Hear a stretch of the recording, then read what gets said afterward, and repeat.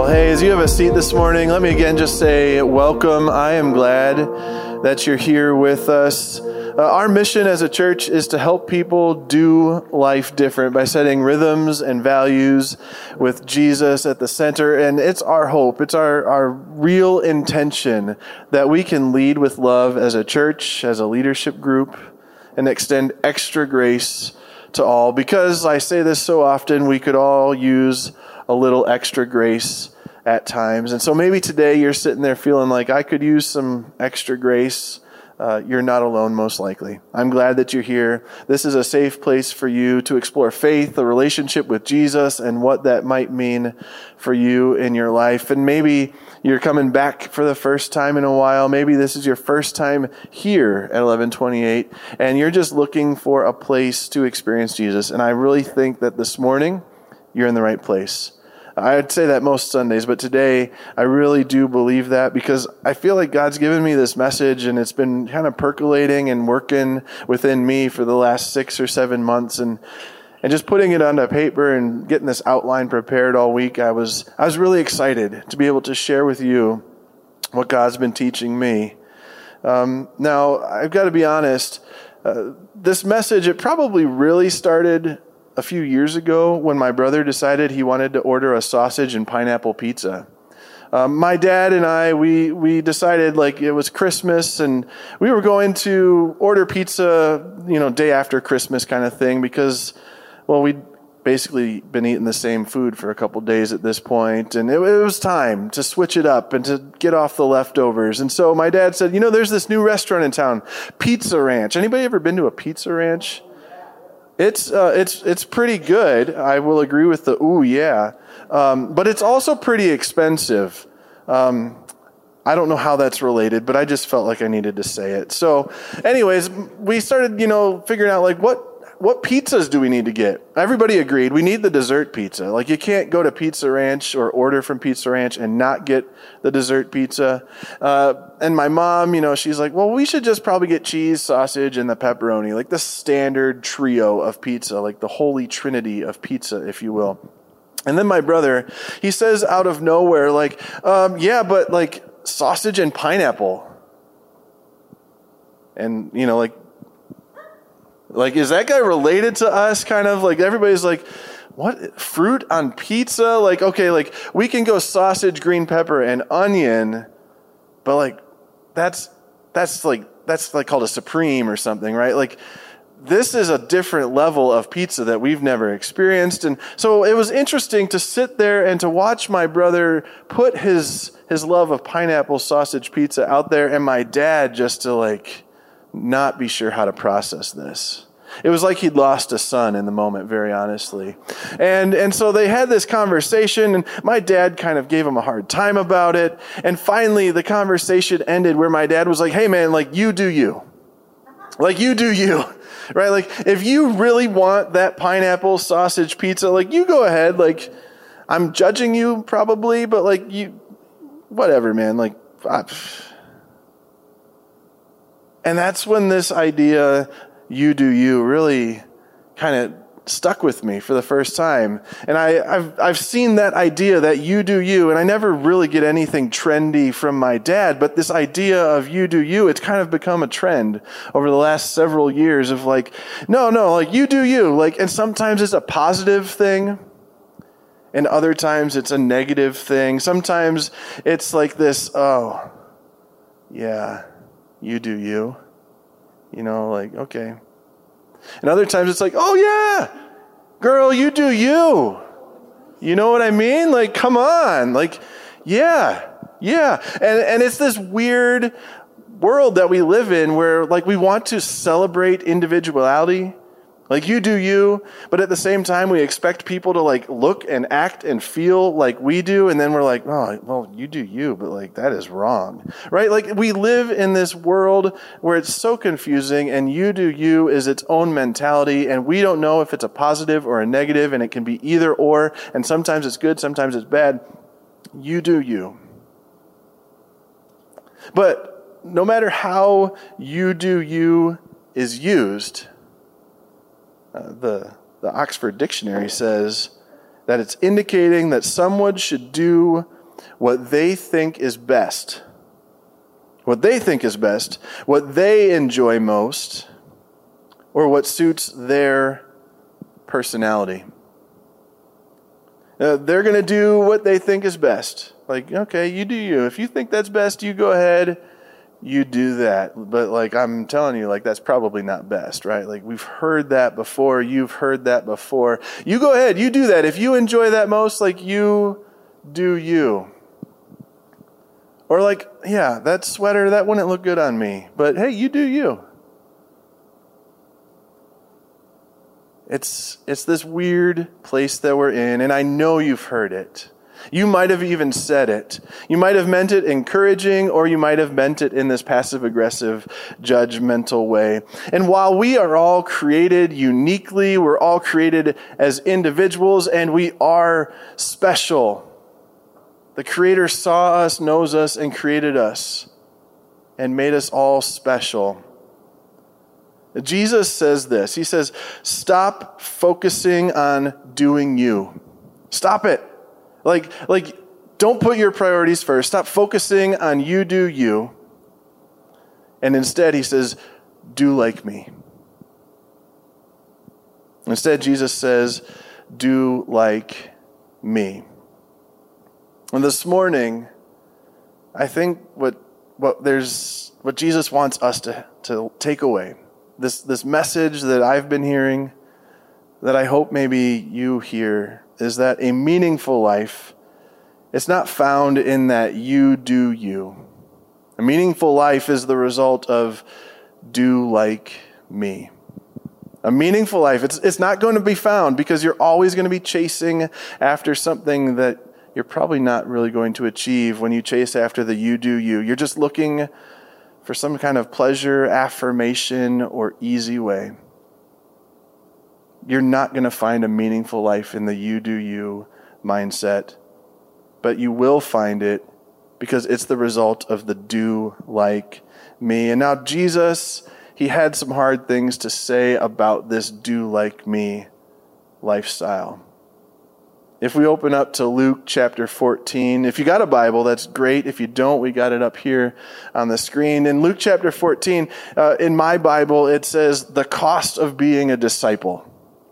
The cost of being a disciple. And Jesus, he really lays it out here like what that looks like, where our priorities should be. And to be honest, there's a whole bunch of people following him, a large group. He was kind of trendy at the time. Like people wanted to go and hear Jesus teach and speak. They wanted to know what he had to say because he was saying some things that were so radical and so different. And so he had this large group following him. And then, as he's being followed, he turns around in Luke chapter 14. And we pick it up in 26, where it says here that if you want to be my disciple, you must, by comparison, hate everyone else. Now that sounds pretty extreme, doesn't it? Like, you must hate everyone else. Now, it's not literally hate, right? Because he goes on to say, like, your father and your mother. Like, Jesus would never ask you to literally hate your father or your mother. He wouldn't ask you to hate your wife and your children, your brothers and your sisters. Yes, even your own life. Like, Jesus is not asking you to be a hate-filled person. What Jesus is speaking to right off the bat is like, if you want to be my disciple, I must be second to none. If you want to be my disciple, I must be your priority. If you want to be my disciple, you can't put your priorities first, your own life. You can't put the priorities of your family first, your spouse, your mother, your father. Like, it's not that those are bad priorities, but like, you have to put the priorities of God first in your life if you want to be my disciple. Otherwise you cannot be my disciple, he says.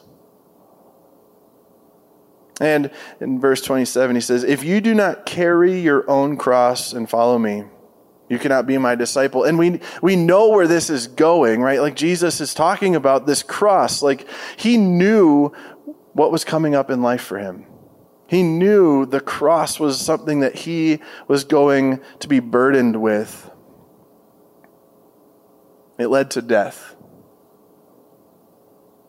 And if you're unwilling to die to yourself, to carry that cross to death, you cannot be my disciple, Jesus says.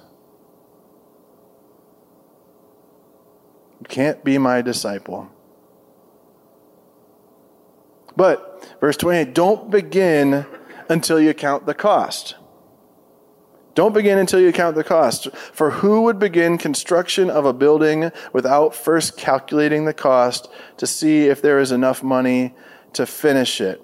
And it's this idea of like, okay, you don't start a project without first saying, do I have what it takes to make that project happen? Do I have all the necessary resources? Or, like in verse 29, otherwise you might complete only the foundation before running out of money, and then everyone would laugh at you. Like we look like fools when we say like, I'm all in, and we can't actually be all in. And Jesus here is saying like, if you're going to be my disciple, have you really considered what that means? Have you really considered what it means to be a disciple following after me, living for me, doing life with me? Have you really considered it, or do you just want to be in this large crowd of people because it's the trendy thing or it feels like it's the right thing? Have you considered, have you counted the cost of following me? Because it's hard, it's not easy. It's difficult at times. And if you really want to be my disciple, if you're saying, I'm going to lay it all down, I'm going to put God's priorities first in my life and lay down my own, lay aside my own, have I really thought about what that actually means and looks like? Have you thought about what that means and looks like in your life? After they laugh at you because you run out of money and you've only filled in this foundation, they would say in verse 30, there's the person who started that building and couldn't afford to finish it. And that's just no good. We don't like that feeling, or at least I don't like that feeling. Jesus says, okay, maybe you're not a construction guy. Maybe you're more of like an army guy. Like we're going to go into battle and we're going to do this. We're going to fight it out. We're going to duke it out. He says here, okay, or what king would go to war against another king without first sitting down with his counselors to discuss whether his army of 10,000 could defeat the 20,000 soldiers marching against him? Same idea, right? Like different way of putting it. Like you don't go into battle without counting the cost. Like if I go into battle with 10,000 people, like can I actually defeat this army of 20,000 people? Like have I really considered what that looks like? And if he can't defeat the army with 20,000 soldiers, he'll send a delegation to discuss terms of peace while the enemy is still far away. So you cannot become my disciple without giving up everything that you own. And again, he's not saying like literally like give up all that you own, but hold it loosely. Hold it in this space where you realize like this doesn't belong to me. It's not mine to choose how to use it, but it's God's to choose how to use it. And if I'm going to be a disciple, if I'm going to follow Jesus with my life, if I'm going to trust Jesus with all that I have to be willing to let it go sometimes. To let go of my priorities, my plans, the dreams I have for my kids, the hopes I have for my parents. I have to be willing to let go of those things. Let go of everything that I own if I'm going to be a disciple?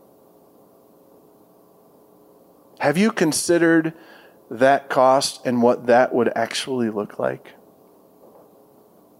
Because this dedication to Jesus, this disciple that we all want to be, it's really a reversal of the world's values, if you think about it, right? Like the world tells us, you have to achieve this position, this place, this authority, this power, this status, right? Like the world tells you, keep striving, keep doing more, keep being more. And Jesus is saying, keep surrendering to self. Don't worry about those things. It's a reversal of the values. Don't worry about those things. Instead, worry about being obedient to Christ. Because when you're obedient to Christ, you're going to have a confident hope. A confident hope that Jesus went to the cross, did what he said he was going to do. He rose again so that you could have life with the Father. And that life with the Father requires you to die to yourself daily. Following Jesus is not living each and every day with the value system that those around us, the world around us, has. It's saying, you know what, I'm going to have some different kind of values. I'm going to have one value, and that's making sure that I'm in line with Jesus. Now, Jesus, he kind of wraps up this section here. He sums it all up by giving us two verses that seem super strange and out there. He says here in verse 34, salt, right? We're talking about soldiers. We're talking about counting the cost. We're talking about what it costs to be the disciple. He says, salt is good for seasoning. But if it loses its flavor, how do you make it salty again? Flavorless salt is good neither for the soil nor for the manure pile, and it's thrown away, and anyone with ears to hear should listen and understand. And I'm reading this thinking, what the heck does salt have to do with being a disciple? And I know you're sitting there thinking the same thing. Basically, it means a disciple is the salt of the earth. As a disciple, we pass along the flavor that Christ gives us. We pass along this mission of helping people do life different. We live out this lifestyle that doesn't align with the values that the rest of the world might have. It's not how you taste. It's not about your uniqueness or your individuality. Those things are special, but that's not what it's about. It's about passing along this devotion to God, this gift that God has given you, this grace. And here's the thing. Don't plan, if you're thinking about salt, don't plan on catching the flavor of salt after you start the journey. It doesn't work that way. You can't just say, I want to be salty now in the middle of the journey. You're not actually on a journey if you're not salty. Think about that. You're not on a journey with Jesus if you're not salty. You're not on a journey with Jesus if you don't have Jesus as your number one priority in life.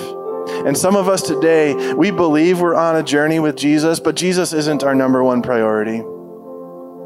We don't run life through Jesus. We run our life and invite Jesus to come into it.